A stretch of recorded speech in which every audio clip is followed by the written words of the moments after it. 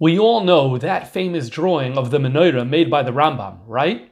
Well, in this class, we're going to dig into the story behind that image. Where did it come from? Can we trust its accuracy? When was it discovered? Did later artists and copyists treat it as just a doodle or as something more meaningful? Let's explore these questions together and find out more about this ancient artwork and its significance.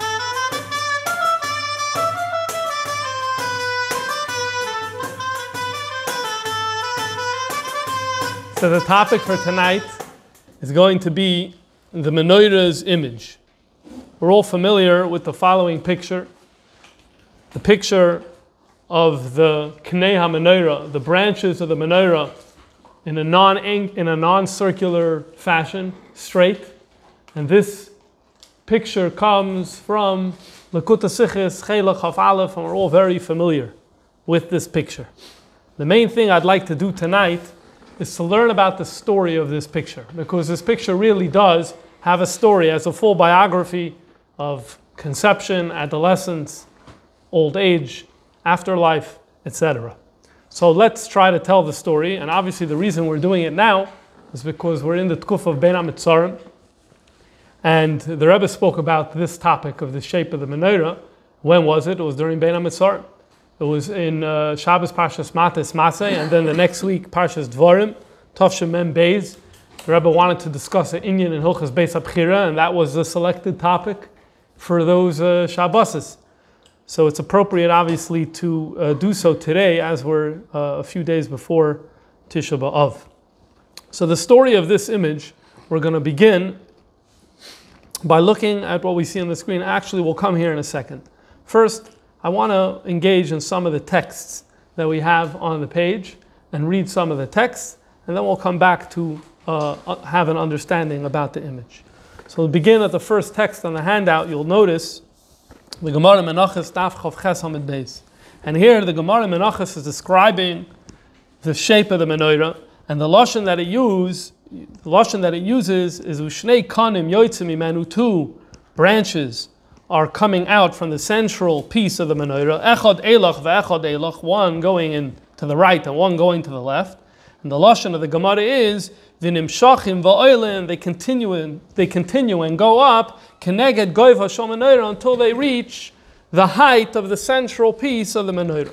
You'll notice here that in this language there is no indication one way or another whether the branch is going out in a diagonal way, in the way we saw in the image before, or if it's going in a semicircular way. There's no indication from the Gemara either way. However, when we turn to Rashi in Shmois and Parshas Truma, Rashi quotes this Gemara and adds a crucial word. If you look at text 2, you'll see that Rashi says, Yoitze mitzidea, it's going out from the two sides, Rashi lekanu lekan ba'alachsoin, going out on an angle. Alachsoin is the word that is used almost always, if not always, by Chazal and by the Rishonim to refer to something that is going out on an angle. And in fact, as we'll see later, those who looked at Rashi understood Rashi to be saying that the Menorah's branches are not semicircular, but that they are straight. And he continues, Rashi then goes back to quoting from the Gemara, Nimshachim va'oilim ad keneged goiva shel Menorah. So literally he's lifting the language from the Gemara Menachos Daf Chav Ches, and he's just inserting that one word of alachsai. However, when we look at the Rambam in Hilchos Beis HaBchira, we notice that the Rambam sticks with the Gemara without adding that word. Look at text number 3. Ushnei kanim yoitzim mimenu zok the Rambam in Hilchos Beis HaBchira Perek Gimel, echad heilach ve'echad heilach, one going in this direction, one going in the other direction. And they go up to the top of the Menorah. No, just like in the Gemara, no indication whether it's semicircular or whether it is on a straight angle. The discussion now picks up in the 1600s and the 1700s. This is where we have, really for the first time, a robust conversation amongst Chachmei Yisrael and Gedolei Yisrael about this issue. So the first person we're going to look at, his name was Rabbi Yosef Rikiti. He lived in Italy, and he wrote a sefer called Chachmas HaMishkan. At this time, in general, there were it looks like there was a heightened interest in Inyanim about the Beis HaMikdash during this period in time. the 1500s and 1600s in Italy, and there's a number of works that were written that was dedicated to this subject. And it seems that Rabbi Yosef Rikiti is from this in this milieu. So his book is published in the year 1676, and he writes as follows: he's quoting from the Gemara and from the Rambam about the branches. He says, it seems to me that what the Rambam really means to say is that the branches of the Menorah are semicircular. Why? He doesn't really explain. He just says it seems to him that the Rambam holds they're semicircular. The Rashi pinish ba'alachsa nimshachim ba'elim. However, Rashi said that they go ba'alachsa. They're straight. Nirish hasoiver sha'olim ba'alachsa. So it seems that Rashi holds that they aren't curved. The lashon abraisa demlechas hamishkan nire kamoi Rambam shamar gan kein lashon nimshachim ba'elim. And there is the Braisa of Melechas HaMishkan. This is a work from the era of the Tanoim that deals with the Mishkan, and it uses that same language of Nimshachim V'Oilim without using the word Ba'alachzain. And so therefore, it almost seems what Rabbi Yosef Rikiti is saying is if you say Alachzain, then you mean straight. But if you don't say, then by definition we think you mean semicircular. Somehow it almost sounds like that lack of saying anything means semicircular. That seems to be the implication that Yosef Rikiti is saying. A few decades later, another sage from Italy, a Mekubal, this time Rabbi Emmanuel Chai Riki. You may remember him. We spoke about Tzimtzum Kipshutoy. So we spoke about him. He's the author of Mishnas Chassidim. He also wrote a sefer called Maaseh Choshev. And in this sefer, he follows what Rabbi Yosef Rikiti and basically says the same thing and adds a few details. Let's see what he says inside. He says as follows. The branches go out from the central stem of the menorah. The nimshachim be'igul, they go up in a circular fashion. This is what he writes. Then he explains be'igul. I just wrote be'igul tevazu loyniskir b'memra. I want to be clear. I added the word eagle. It's not like you have that in the Rambam or in the Gemara or anything like that. According to Rashi, it would seem that you shouldn't say they're eagle. The Rambam didn't say alachsain. He just says they're going up. And so therefore, it sounds like because he doesn't say alachsain, again, the default is eagle. The default is circular. So if he didn't say alachsain, then I think he means circular. And now he's quoting Rabbi Yosef Rikiti. That it seems to him that means they look like rainbows. And this makes sense. Why? Because in this way they're similar to the planets. They're similar to the Galgalim. So when the Rambam talks about in Hilchos Yisei Torah, when he talks about the structure of the universe, so he says that outside of our world there is Galgalim, spheres. They're see-through, opaque, and it's the opposite of opaque, see-through, transparent. And in each one of the planets, in each one of these spheres has a planet, and the sphere moves and the planet moves. So he says that each one of these lamps of the menorah is doima to the shisha, to the galgalei arakia hanoisim that carry shiva koichvei leches, the 7 planets, shekenegdam heim hashiva neiris, which correspond to the 7 candles. So this is if you take away our world and then you take away the planets that were discovered later. In the classical model, there were 7 planets corresponding to the 7 days of the week, and the menorah is. Each light of the menorah corresponds to 1. Now, a galgal in this model that the Rambam describes, the galgal is a round sphere, and each planet dwells within that round sphere. So, if each light of the menorah is supposed to be connected and symbolic of one of these planets, and the planets sit inside one of these spheres, it makes sense that the menorah should therefore, the branches of the menorah should be semicircular, because then it's more similar to the Rekiim. This is the argument that Emmanuel Chai Riki says. In other words, again, they both agree. Rashi, alachsain. Alachsain means straight, like the picture of the Rambam. But That's Rashi. Whoever doesn't say it, it should be semicircular. Ubefrat, that it works out well in terms of the planets. This is what they say. Now, there was a mechaber of a sefer in Warsaw, printed in Tafresh Lamed Gimel in 1873, called Ezras Koyanim. It's a Pirush on Maseches Midas. His name was Rabbi Yeshua Finberg. And he says, I don't understand what these rabbis are saying. They're both saying that the default is that it should be round. We need to ask ourselves, why should that be the default? In fact, if anything, the default should be the opposite. And he gives two reasons.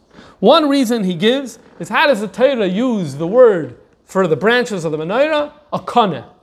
Akana. So let's take a biblical concordance and let's look, anytime the word kana appears in the Torah, what is it? So for example, in Parshas Miketz, it talks about a kana in terms of stalks of wheat. A stalk of wheat is straight. Likewise in Sefer Yecheskel, you have a kana to refer to a measuring stick. Now, measuring sticks have to be straight. Go through each example. Almost always you'll say either you can prove one way or another, and in many, many cases you can mamish prove that a kana is something that's not semicircular. So therefore, he's like, if anything, the default should work the other way around. The papashas, we should assume, everyone thinks halachzen. If you have strong evidence to suggest that it's semicircular, then fine. That's the first thing he says. The other thing he says is, if you're looking for evidence from the time of the Beis HaMikdash, you don't really have much description. But one thing we do have, because it talks about in the Gemara in Rosh Hashanah, after the Churban Beis HaMikdash, after the story of the Chashmonaim, they didn't have a menorah. They had to make a makeshift menorah. How did they make the makeshift menorah? So the lashon is, they used shvudin. First, they thought the Gemara had a havamina that it's shvudin shel eitz. The maskana is, it wasn't shvudin shel eitz, it was shvudin shel barzel. A shvud is like a spit, the type of thing that you would roast an animal on or something like that. A shvud always means a straight pole. So now, we're not talking about the ideal situation, we're not talking about the ideal menorah, but if you're looking for one instance when there's at vas, a description of what the menorah looked like, the one time where they made this makeshift menorah, it says shvud. Shvud means straight.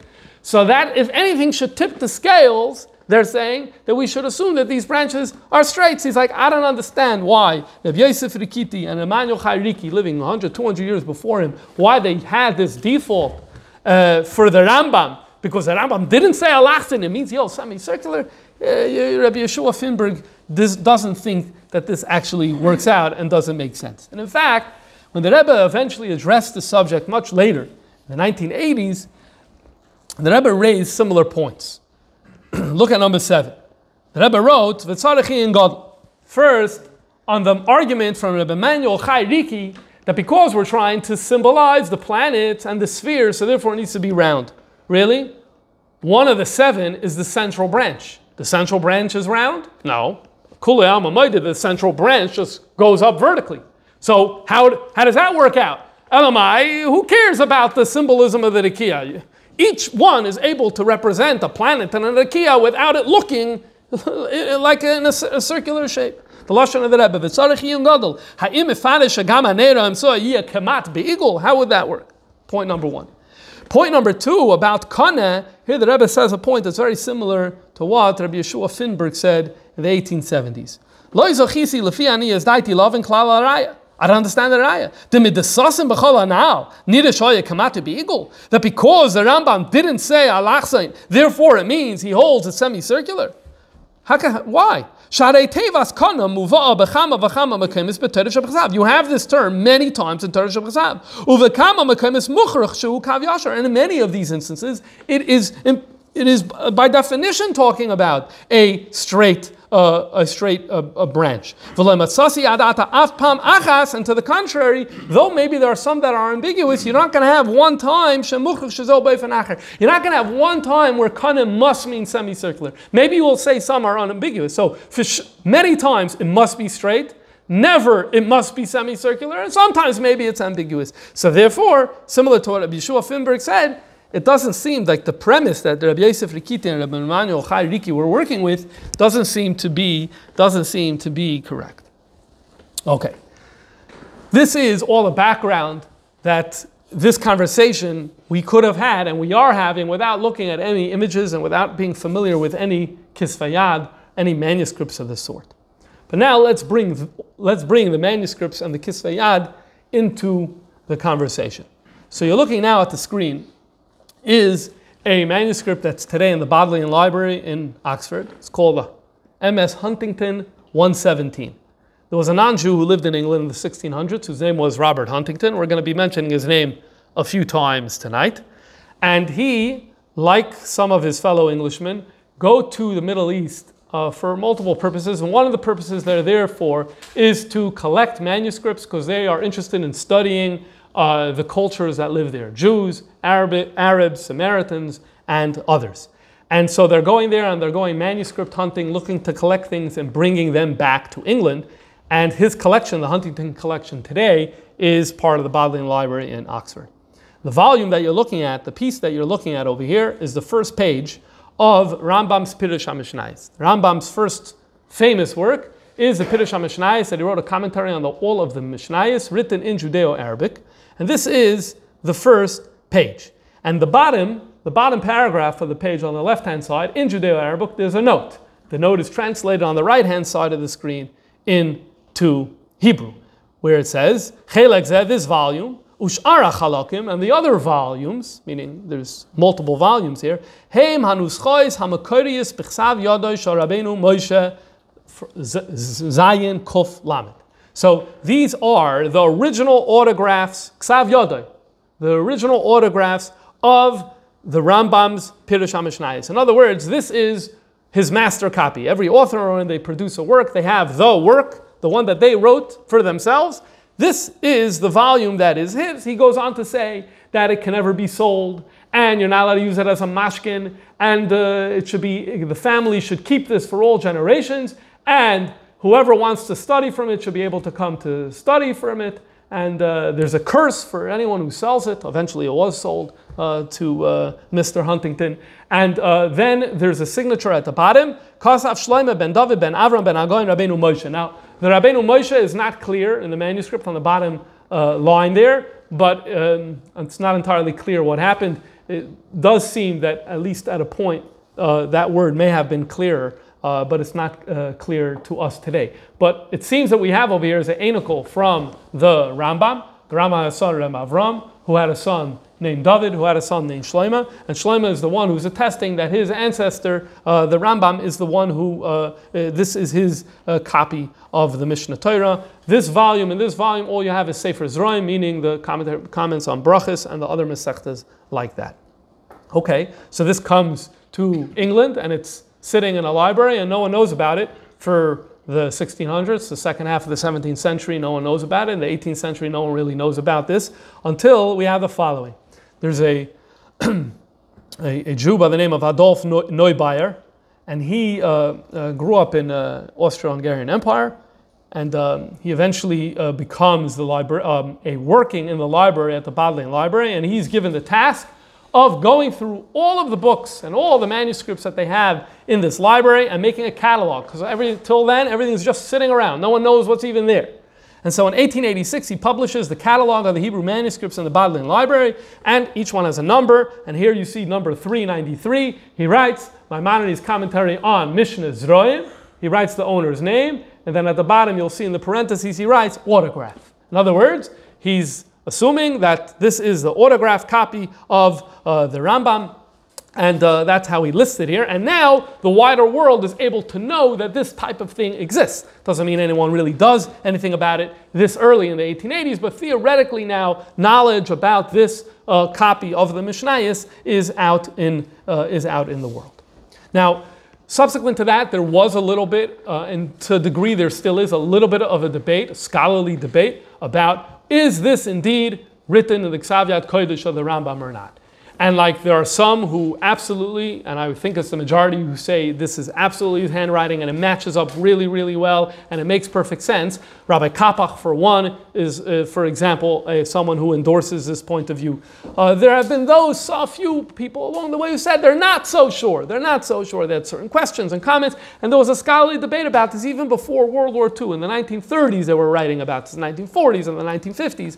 I think if you look at the Oxford, as you look at their book that they have on Judaica, the way they write it is, they write, it seems that it is, but it could be that maybe it's not, but even if it's not, the Rambam for sure wrote Hagois on it. So in other words, even if it's not The primary text is not the Rambam's, but the Hagoyos around the side was, which means either it's the Rambam's autographed copy, or it's really, really close to him, it's his, and he's using it and interacting with it every day, and therefore an endorsed copy. So that pretty much is a debate. I don't know if that ever has been resolved, and you have to really go through in details, and it's a little difficult, so I'm passing on that. For our presentation, we are going to assume that this indeed, we're going to paskin like Rabbi Kapach and the many others who say that this indeed is the Ksaviyat of the Rambam. And again, as I said, it does seem that most people are comfortable with that assumption.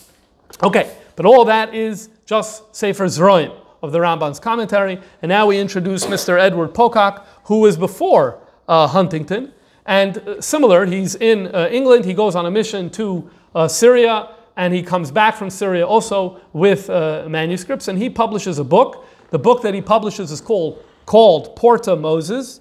This book he printed in 1655. What did he do? He took the Hakdamas. The Rambam has many interesting Hakdamas. Hakdama to Mishnayos, Hakdama to Seches, to Perek Chelek and Sanhedrin. That's where he formulates the 13 principles. The Hakdama to Pirkei Avos, Shmoina Prakim, and many others Hakdamas. So he felt that this is of value, and he produced the Judeo-Arabic text alongside with a Latin translation. This is what Edward Pocock did. So obviously he's very interested in the Rambam and in his works. And he goes to Syria and he comes back with another volume from this set. And the volume that he comes back from this set is Kachim, which has Maseches Midos, which has the handwriting of the Rambam on the right-hand side, and a graph, which presumably is created by the Rambam as well, of what the Beis HaMikdash would have looked like, a map of the Beis HaMikdash. This is known as Pocock 295. That is his. This particular Ksaviyat. Now let's remember, in the beginning of the first one, it said that Zroim was written by the Rambam and the other volumes. This is 100% that manual. Everyone agrees that whatever din you say on the first one, you say on the second one. There's no disagreement about that. And this is where we come to the famous image, because this is a Maseches Midas you're looking at now. But if you go to the Maseches Menachos, the Gemara, the Mishnah brings up the fact that you needed to have 7 branches on the Menorah, and this is where the Rambam, we spoke about the Menorah, so the Rambam presents the image of the Menorah alongside his text. By the way, on this spread, you're able to see an example of a Haggah that was added in later. That's on the left-hand side. This is Perek Revi of Menachos on the left-hand side. You see a deletion on the bottom left of the page, and all the way on the left, an insert instead. But on the right-hand side of the page is where we come to the image of the Rambam. This is where the image stems from. And obviously this is very different from the, I guess you would say, more common depiction of the Menorah in its semicircular fashion, which is most famous from the Arch of Titus. So we call him Titus. He's the general who is involved or is responsible for the Churban Beis HaMikdash. And about 10 years or so after the Churban Beis HaMikdash, they put up an arch to memorialize the defeat of our people at the hands of the Romans. And this is the arch that they build. And inside they have the following relief, which has a scene of Jews carrying a menorah that has rainbow arched branches. And this is kind of the more famous. Now, a few years ago, there was a scholar, his name is Stephen Fine, who did some testing on the menorah and found small specks of gold paint. From there, he was able to determine that probably originally, when this was first revealed or when this was first celebrated, it was painted in gold. And so he proceeded to create an image of what he thinks it may have looked like in the original, something like this. And so here we come to the question, and that is, well, which we have on the one hand, we have the menorah as depicted here and elsewhere, where it's in its where it's round, and on the other hand, we have what the Rambam did in his commentary to the Mishnah, where it is straight. How are we supposed to deal with that issue? It seems that the first person to really address this that I was able to find was Rabbi Yosef Kapach. Rabbi Yosef Kapach is born in Yemen, and Yemen is a very important part of this story, and really all stories related to the Rambam, because they are very adamant about following the Rambam halacha l'maaseh, and they're also very careful how they copy and preserve his texts. And so therefore you have very nice and good copies of Moreh Nevuchim, Sefer HaMitzvos, Pirush HaMishnah Rambam, Mishnah Torah in Yemen, and many of these came to Eretz Yisrael. And Rabbi Yosef Kapach made it his life's mission to publish these Yemenite manuscripts, which he did. And on the left-hand side is his Pirush on Meseches Menachos, meaning he took the Rambam, he retranslated it because the old translation he didn't like. So he retranslated it. He was an expert in Arabic and in Hebrew. He retranslated it. And when he came up to this passage in Menachos, where we have the Menorah, he was working with this Pokak manuscript. He's working with the Pokak manuscript. He figures, you know what, I'm going to put a picture in. And he put this picture in his Menachos. And then he writes as follows in a footnote. Go back to the handout. Let's read what he says in number 9. By the way, in terms of the years, this is 1967. So he's having this conversation about this Menorah, produces his book, produces his image in 1967. Says Rabbi Kapach, Shasheshas hakonim yoitzim v'oilim mekav yashar ad l'goyva Menorah. They're supposed to be straight. Ve'ein bahem shum kashti yoitz klal. There is no rainbowness whatsoever. Unlike the famous image that was copied from the Arch of Titus. And in fact, we already know that the arch is not to be taken seriously. Because in the Braisa we learn clearly that Menorah stood on legs. And the Rambam writes both in Mishnayos and in Mishnah Torah that the Menorah stood on legs. But if you go back to this image, it's not standing on legs, it's standing on some sort of wide base. And there are other issues with this image that we don't have to address. He probably is addressing the fact that there are imagery of animals at the bottom of the Menorah, and there are other issues that were brought up by others already previously, but he's the one who brings it up in the context of saying, I don't like this. I like the Rambam's image. I like this image better. I think this is right. I think we need to go with this particular image. Okay, but at the end of the day, this was just a footnote in a book, and I wouldn't say that this had a major impact on Jewish society at the time in 1967 and thereafter. But then, as I alluded to earlier, Shabbos Parshas Mates Tovshin Mem Beis, the Rebbe said as follows: in Pirush HaMishnayos LaRambam Sheboitzas Kapach b'Meseches Menachos Yeshnei Tzir Shal HaMenorah Shetzur B'Ksav Yad Shal HaRambam. If you go to the Kapach edition of Pirush HaMishnayos, you will find over there the picture of the Menorah that was drawn by the Menorah. V'sham Mitzyor and Knei HaMenorah B'tzura so Vav, and there they are Vav-like, rather than rainbow-like. B'kav Yashar, B'dugmat Tzir Ois Shin. In other words, the Menorah, when you're looking from afar, it looks like a shin. V'loy B'tzuras Chatzi Keshes, not like a half a rainbow. This is what the Rebbe said in the at the Fabrengen at the time. This was Mates Maseh for Truma Mem Gimel. This Sikha was already prepared for Hagah, was the Likut, for Likut Sikhas of Truma Tafshin Mem Gimel. And there the Rebbe says, in the Sikha, the Rebbe mentioned it, Dvarim Tafshin Mem Beis as well, but I'm quoting here from the Likut, the Rebbe said, Nachdem wie es ins Gale geworden, Guf, Xaviat Kodesh, Harambam, Metzir HaMenorah, is Batal HaYesod, u Batal HaBinyan. The entire foundation that Rabbi Emmanuel Chai Riki had before and that Rabbi Yosef Rikiti had before, remember, what do they say? They said, Rashi says halachsein, but the Rambam doesn't say halachsein. And because the Rambam doesn't say halachsein, so we think he's round. Okay? So they're telling you what their logic, they're telling you their thinking. But now we have the Rambam. We have the Rambam in Pirush HaMishnayos.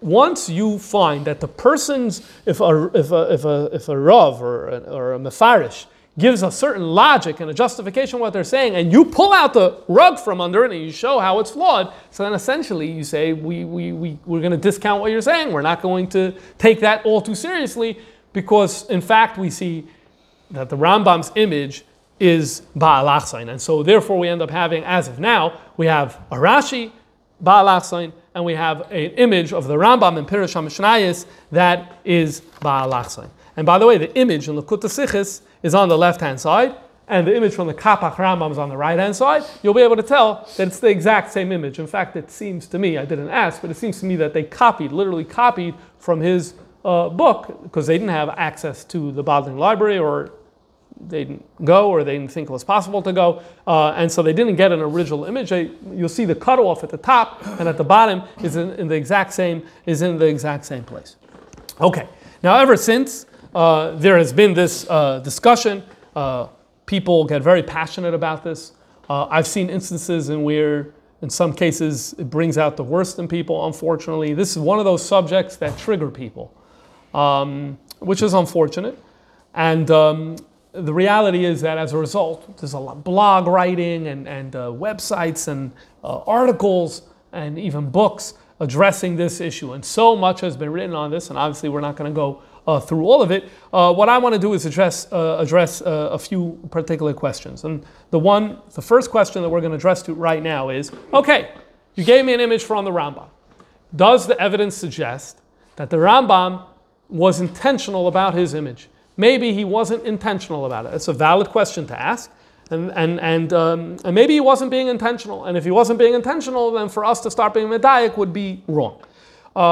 What's the argument to say that he wasn't being intentional? Well, the words of the Rambam himself. The words of the Rambam himself, before he produces this image, he writes about it, so we'll look at it. But as you're looking at these words, it's also a good argument for why we should be intentional about this Rambam. It really depends on which words within this paragraph you're going to want to stress. So let's have a look and see how the Rambam introduces this image. This is from the Kapach translation of Maseches Menachos. The Rambam writes as follows: Re'isi l'tzayer kan suras ha-menorah b'shleimusa. I want to give you the full menorah.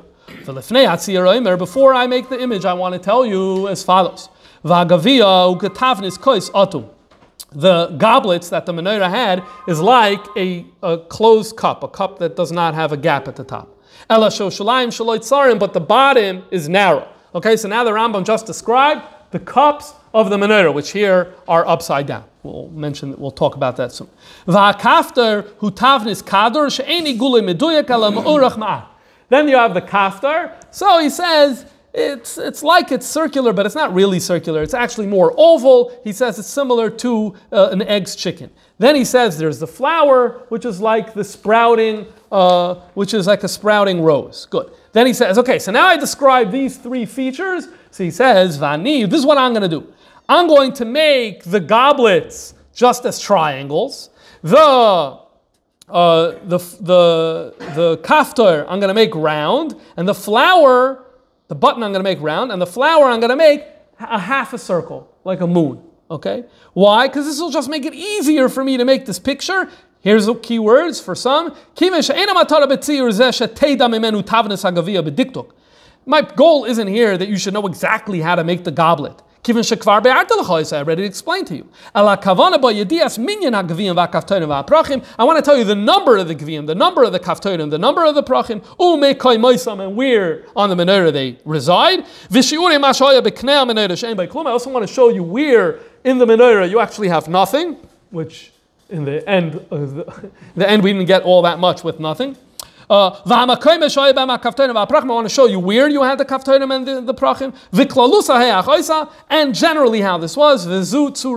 And here you get the image. Okay, so you'll have some people who will come along and say, well, let's look at the words. It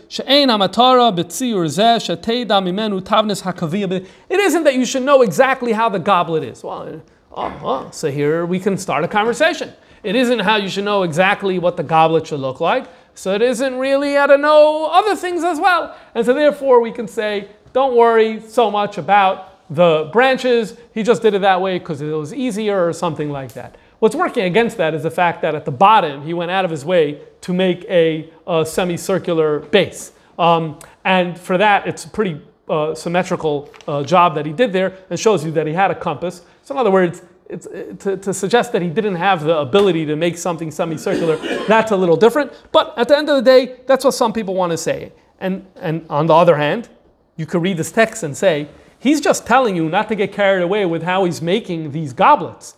But something as general as the first thing you see when you see this menorah is its shape.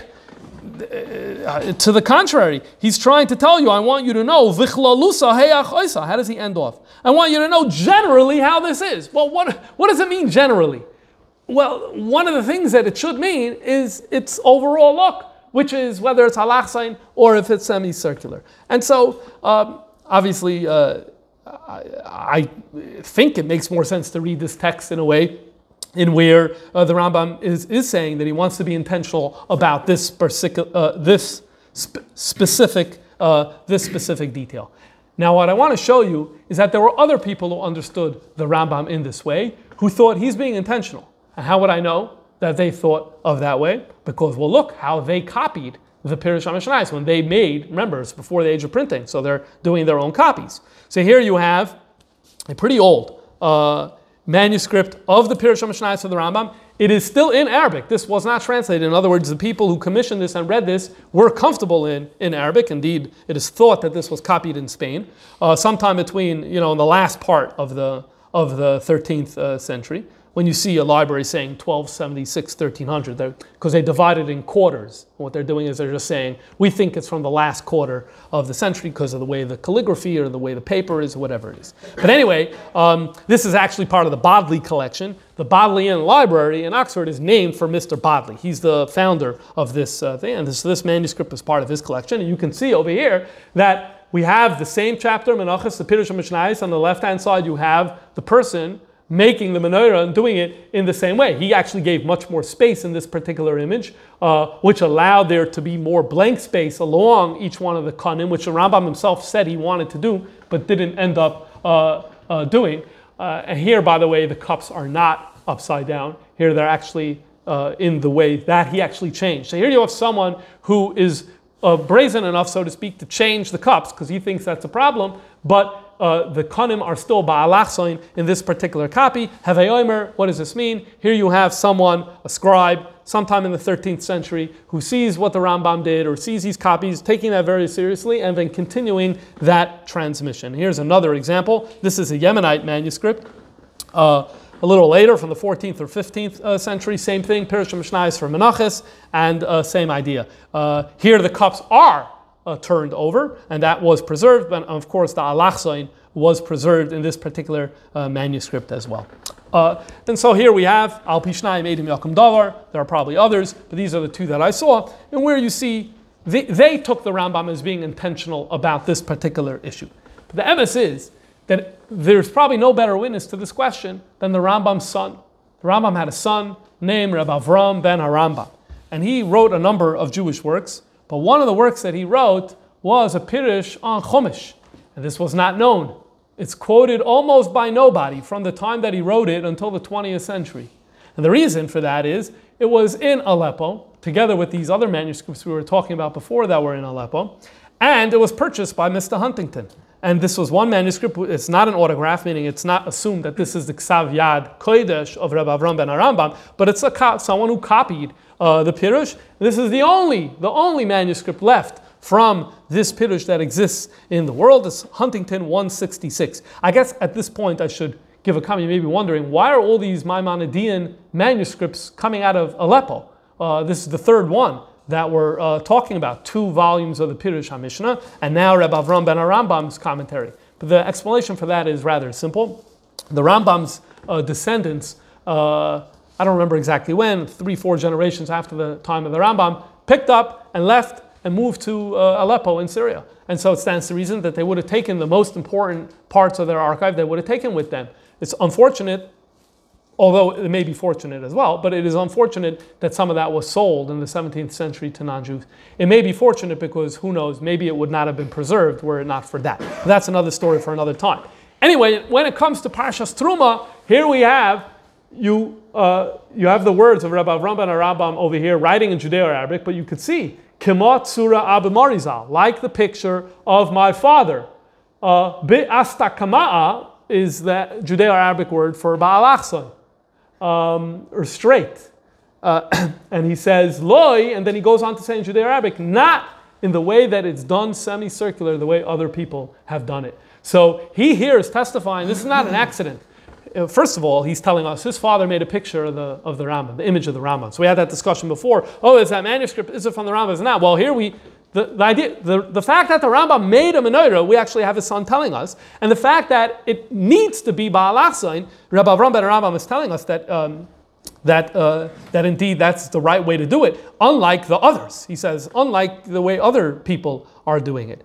This would be an example of from the time maybe Rebbe Avram ben Rambam comes in contact something like this, because this is found in the Cairo Gnisa. It's dated to 11th, 12th century. It's something for children to learn the Aleph Beis. And on the right-hand side, there's a picture of the Menorah, one of many, many, many. I'm just giving one example that comes from that era where Rebbe Avram ben Rambam is writing and saying, not the way other people are making it around. So here is something from his backyard that was happening around that time. Okay, so in terms of our question, is the Rambam being intentional? The answer seems to be yes. However, I want to show you the following. This one's a little bit of an enigma. Here you have a Ksav Yad that is dated to the year 1312, meaning this is the colophon at the end of the Ksav Yad is saying, Nishlam Belil, hey, Parshas Vayakol Pekudei, when he finished it in the year Ayin Beis, right? So the year Ayin Beis is 1312. Okay, so he wrote, what is this? A Pirush Rashi. So here it says at the top, Chasalas v'Zois HaBracha. He finished giving you a Pirush Rashi. And here, in Parshas Truma, you have an image of the Menorah. How would you define these branches, right? They're not straight, they're not rainbow, they're kind of somewhere in between. All right, fine. So, now, we're going to have a discussion about the images in Rashi. Remember, Rashi says there are Ba'al Achsoin. And here we have this particular image. Notice, by the way, the cups here are also upside down. Okay, and then there's a note at the bottom of this image. So let's have a look. Let's have a read of what this note says. So the note says as follows: Za'atzir hu lefi Pirush HaMishnah me'Rambam Zal. This image that I'm giving you here is Rambam's Menorah. V'loi kefi girsas Rabbeinu Shlomo, not like Rashi. Okay, now I didn't spend all that much time on this, but so what does that mean? He's telling you this is Rambam's Menorah, not Rashi. So is it because of the upside down cups, which the only marker for that is the Rambam? So is that what he's saying? Is it because of the foot of the Menorah here? You'll see that Rashi says it's a teva, it's like a box at the bottom that holds up the Menorah. There, it looks more like a triangular piece. Is that what he's talking about? Maybe there's some other machlokes, or I don't know. Maybe is he referring to? To be honest with you, I'm not entirely sure what he's referring to. But here's the thing. He's telling you that this is Rambam. But this is semicircular. It's at least somewhat semicircular. In other words, although I'm trying to be honest with you, although I was bringing before from Kisar Yad and manuscripts where I was showing that these copyists were taking the Rambam very seriously, Ba'al, here we have someone who's telling you, by the way, I'm following Rambam. And he didn't seem to take the halach sign all too seriously, and he put it up this way. Okay, that's fine. He's entitled to his opinion. That was what he. So yes, I did show you that a nice number took the Rambam's halach sign very seriously. Here you have one who didn't seem, or maybe he wasn't sure, definitely wasn't married to the Rambam's halach sign. He thought he's doing Rambam with this particular image. Okay, and now we come to the next part. And that is what about Rashi Taka? How did the people who were writing manuscripts, how did they treat Rashi? They must have seen that Rashi said Ba'al Achsoin. So when it came to drawing the Menorah, what did they do? So here, there isn't so much that's Ba'al Achsoin. Here is one example of a Rashi that is Ba'al Achsoin. This is 1305, somewhere in Spain. Today it's in Italy, in Parma. The library in Parma has a lot of chashva, important manuscripts. And this is Parshas Truma, and you have a picture here of the Rambam, where the Rashi says is Ba'al Achsoin, and you see the image of the Menorah here, Ba'al Achsoin. As far as I can tell, this is the only one from a number, I checked about 10, that do Rashi, that give imagery, and almost all the others, they don't care. So what does that mean? We'll talk about it in a second, but first let me show you some examples. So here's an example. This is an early Ksav Yad from the early 1200s. This is part of the Oppenheim collection at the Bodleian Library. He was a rabbi in Prague and in other places. And here you see Rashi, Parshas Truma, Menorah that does all types of interesting things, including the fact that it's Chatzoi Eagle. Here you have a colophon of what's known as the Munich Rashi. The Munich Rashi is a very important Ksav Yad for Rashi because it's, relatively speaking, copied early on, 1233 as an exact date. This one is an estimate. This has an exact date, 1233. It has a scribe. He says his name. His name is here. We can make it bigger, I think. His name is. He's excited. He finished the work. Baruch Hashem la'olam amen v'amen. And then he tells you, Ani Shloime Bereb Shmuel. I'm from Würzburg, so now we know where he is, place in Germany. Kasafti Eli Pirushin Shal Arba'in Ve'esrin Svarim. He's writing who he wrote it for, and it gives you the year. Arba Salafin Shamei Sutishim Ushleisha. That is the year 1233. And I didn't study this too closely, but when it comes to the text of Rashi and what's the best text of Rashi, this manuscript's always in the conversation. And when you come to Parshas Truma, this is the image you see on the right-hand side. It says Nishla Maise Menorah Pisraina, like the finished Rashi on terms of the meaning of the interpretation of the Menorah. And here you have a different model of Menorah where it kind of goes out and then goes upward. Not al-Achzain, but also not Chatzoi Igul, a different type of model, but this doesn't look like al-Achzain. Here's another example of a Ksav Yad from Rashi. This one's a very hectic menorah with all types of animal things that are going on over here. Also on Parshas Truma, also not Ba'al Achzain. And the final example I'll show you of a Rashi is this one over here. I believe this is like at the end of Sefer Shmos by Yaakov Akudei. I don't have this in color.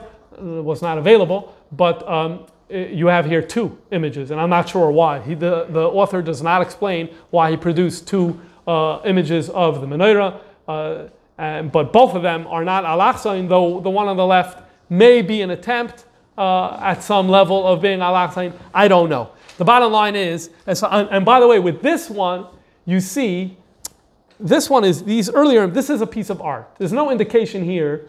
I am trying to teach you about what the menorah looks like, right? Same thing even here. There's no indication here of measurements or anything. I'm not trying, you don't have any of that, okay? Here as well. There's no indication of, I'm trying to teach you something here. Okay? Here on the other hand, no. Yeah. Here on the other hand, you do. Look, you say perach, gvia, perach, right? Here the person is acting a little more like a teacher. So the reason I'm saying this is because here for the first time you have Rashi.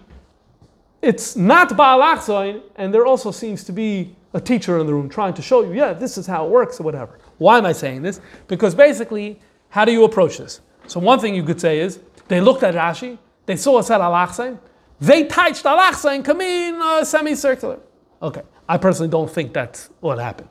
What happened is, Rashi said al-Achzain, okay, he can say what he wants. I'm making a menorah, and I'm making a menorah that I'm more comfortable with, that we're more familiar with, or that I think looks nicer. In fact, we did a class last year where there was an Inyan in Sfard about putting imagery of the Beis Hamikdash in the beginning of a Chumash. And so, yeah, it's a nice thing just to have an image without it being there to measure or to be exact. And so, you could say they think al-Achzain means on an semicircular. That's not my read. My read is they ignored al-Achzain, didn't pay too much attention to it, and just said they want to do whatever they want to do. So I don't think, to come back to the question, so did these artists take Rashi seriously when Rashi said the word al-Achzain? The answer is, well, one of them did. The others, I'm not really sure. They may have just ignored him or not really cared. Okay. Now we have to continue in our journey as follows. And that is... We're talking about the Rambam, and we're talking about Pirush HaMishnayos. We're left with a little bit of a gap. And the reason is because a person could come along and say, Pirush HaMishnayos? What's Pirush HaMishnayos? I'm Sefer Hayad. I follow what it says in Sefer Hayad. And guess what? Sefer Hayad, there's nothing. No information whatsoever. There's no picture. If you open your classic set of Mishnah Torah, you will not find any picture. If you don't find any picture, so you can basically say, maybe you could even go so far as to say, in the Madura Kama and Pirush HaMishnayos, the Rambam put it out in a certain way. But then he decided when it came to Mishnah Torah, you know what, it doesn't matter, or he doesn't know. Maybe it's this or maybe it's that. And so he omitted the whole thing. So don't get all too passionate about what's going on in Pirush HaMishnayos. Okay. The emes is, when you look at Kisvei Yad of the Rambam's Mishnah Torah, you find images of the Menorah. And initially, it's not going to be such good news. So here, this is called the Kaufman Mishnah Torah. This is from France, produced in the year 1296. Today it's in Hungary. And along the way, there's a few pieces of art. Some hard to tell exactly what the meaning is. So for example, here you have a knight with an arrow, with a shield, sitting on a horse, mounted horse, and a helmet. It looks like he's shooting an arrow at a beehive or something like that. I'm not entirely sure what that is. Okay, but along the way you have some of those just interesting things in art. But here you have Perek Shlishi of Hilchos Beis HaBchira, where the Rambam is talking about the menorah, and you have a chashva piece of art over here of a semicircular menorah that is put in 1296. It's like the Rambam is not even, he was alive less than 100 years before. You have here this design menorah. And this is not the only one. If you went to the Rambam exhibits, in addition to seeing the Pokak manuscript that we saw before in Pirush HaMishnayos from Maseches Menachos, you also saw this there. What's this? So this here is in JTS in New York. It's produced in Germany sometime in the 13th or 14th centuries. Same thing. Hilchos Beis HaBchira, the Rambam. And you have here a semicircular menorah standing on 3 legs, which is not the way the Rambam had it at the bottom. The Rambam's model at the bottom is semicircular, and standing on 2 grotesques, or 2 animals that are merged into one, a yellow and a red. So obviously this artist isn't expecting you to take it literal, and that's something to keep in mind. But the reality is you look at these 2 kisvei yad and you're like, oh, we have some manuscripts here that have actually Rambam's menorah where it's being done not ba'alachsoin. And by the way, there are words in these 2 Rambams that we don't have in the standard print. And that is, after he describes the menorah, it says, V'zu hi tzurasa. V'zu hi tzurasa.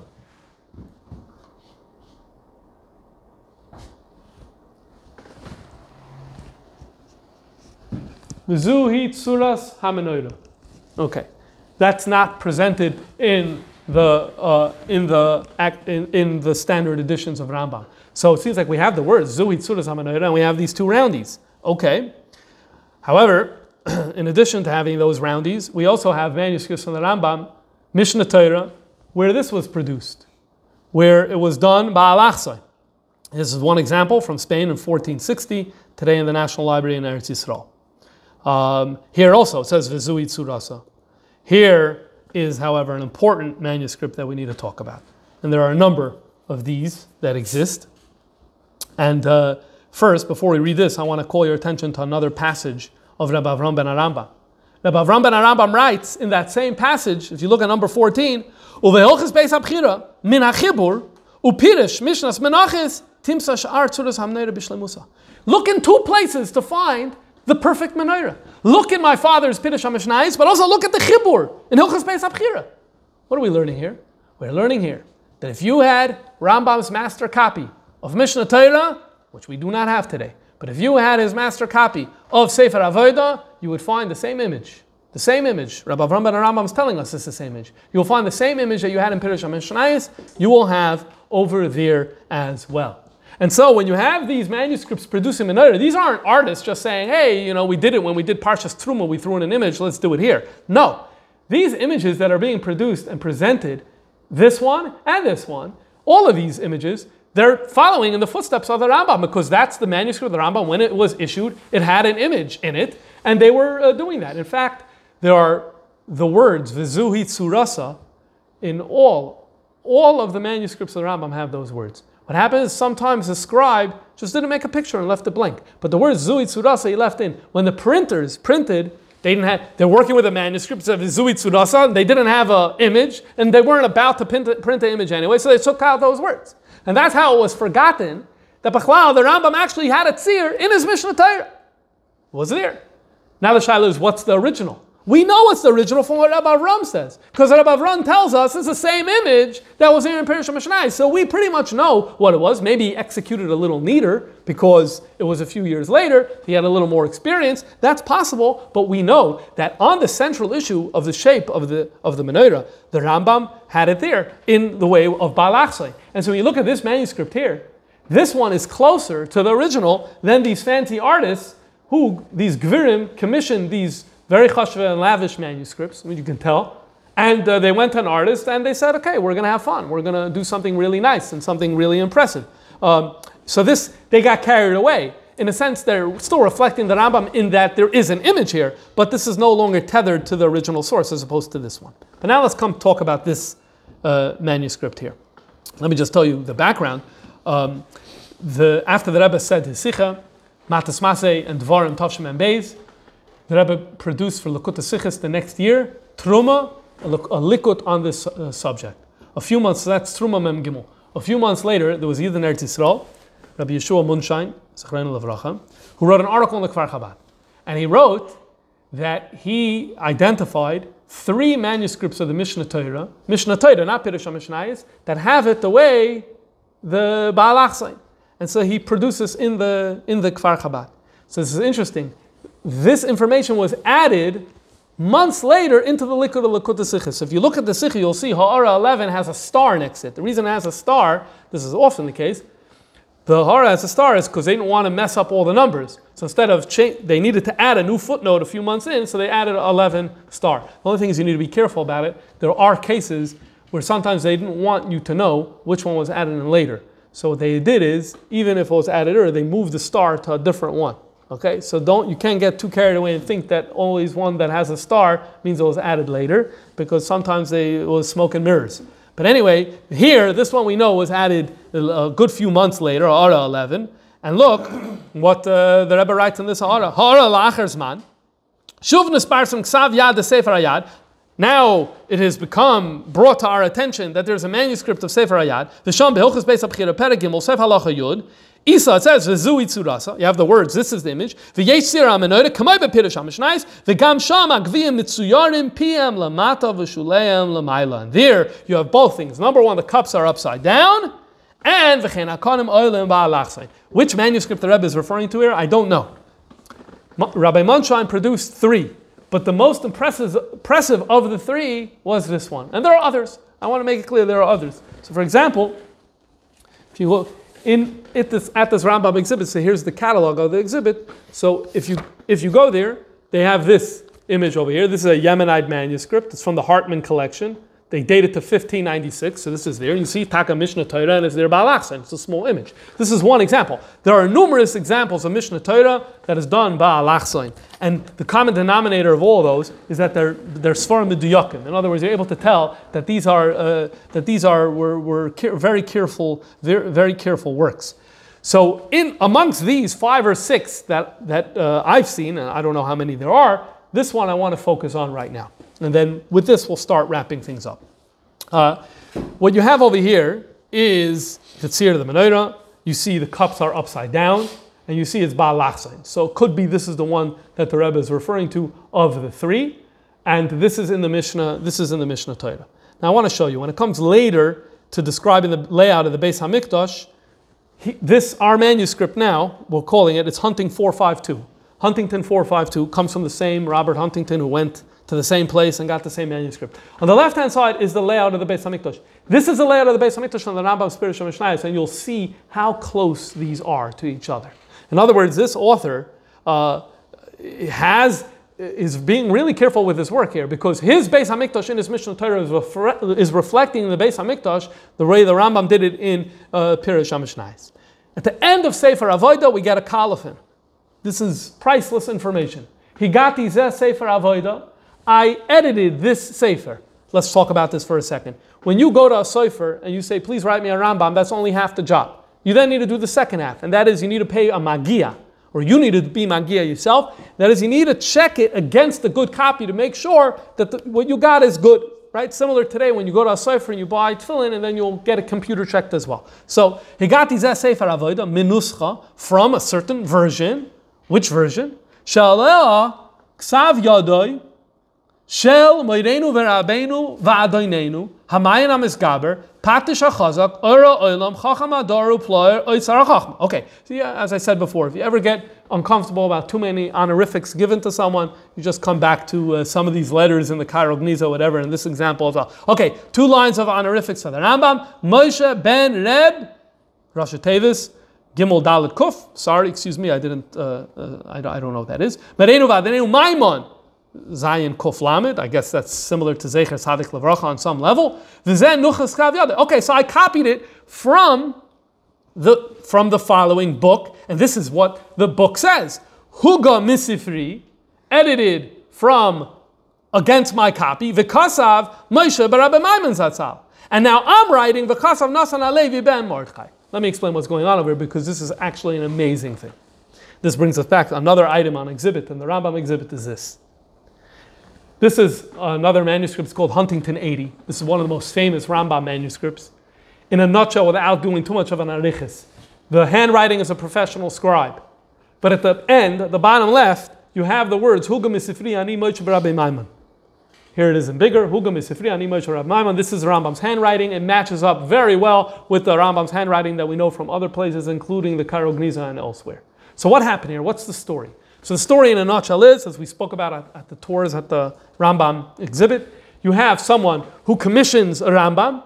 He then comes to the Rambam and says, I want to be Magia against your master copy.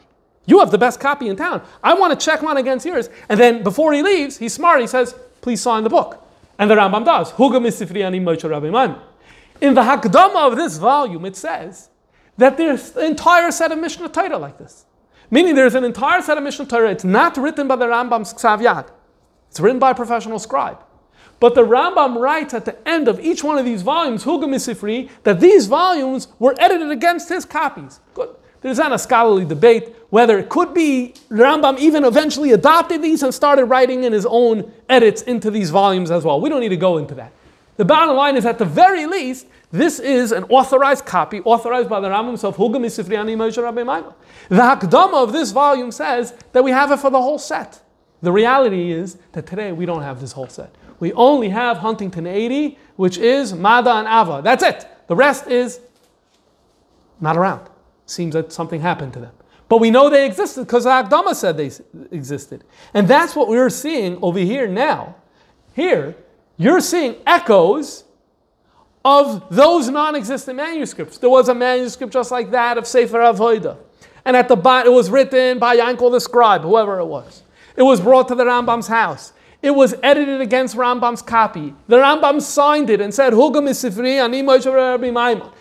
Then this volume is copied from that. Maybe there's one in between, but it doesn't matter. What you have over here is you have like a direct line to the Rambam's living room. That's what you have over here in this volume that has, we see, a careful plan of the Beis HaMikdash and a very careful drawing of the Menorah in this particular way.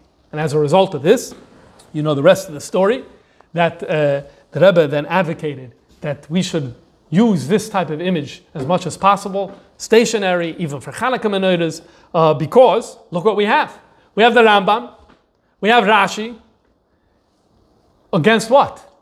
Against Rebbe Emanuel Chayriki and against the other Rebbe Yosef Rikiti, who didn't have all this information and have very weak arguments.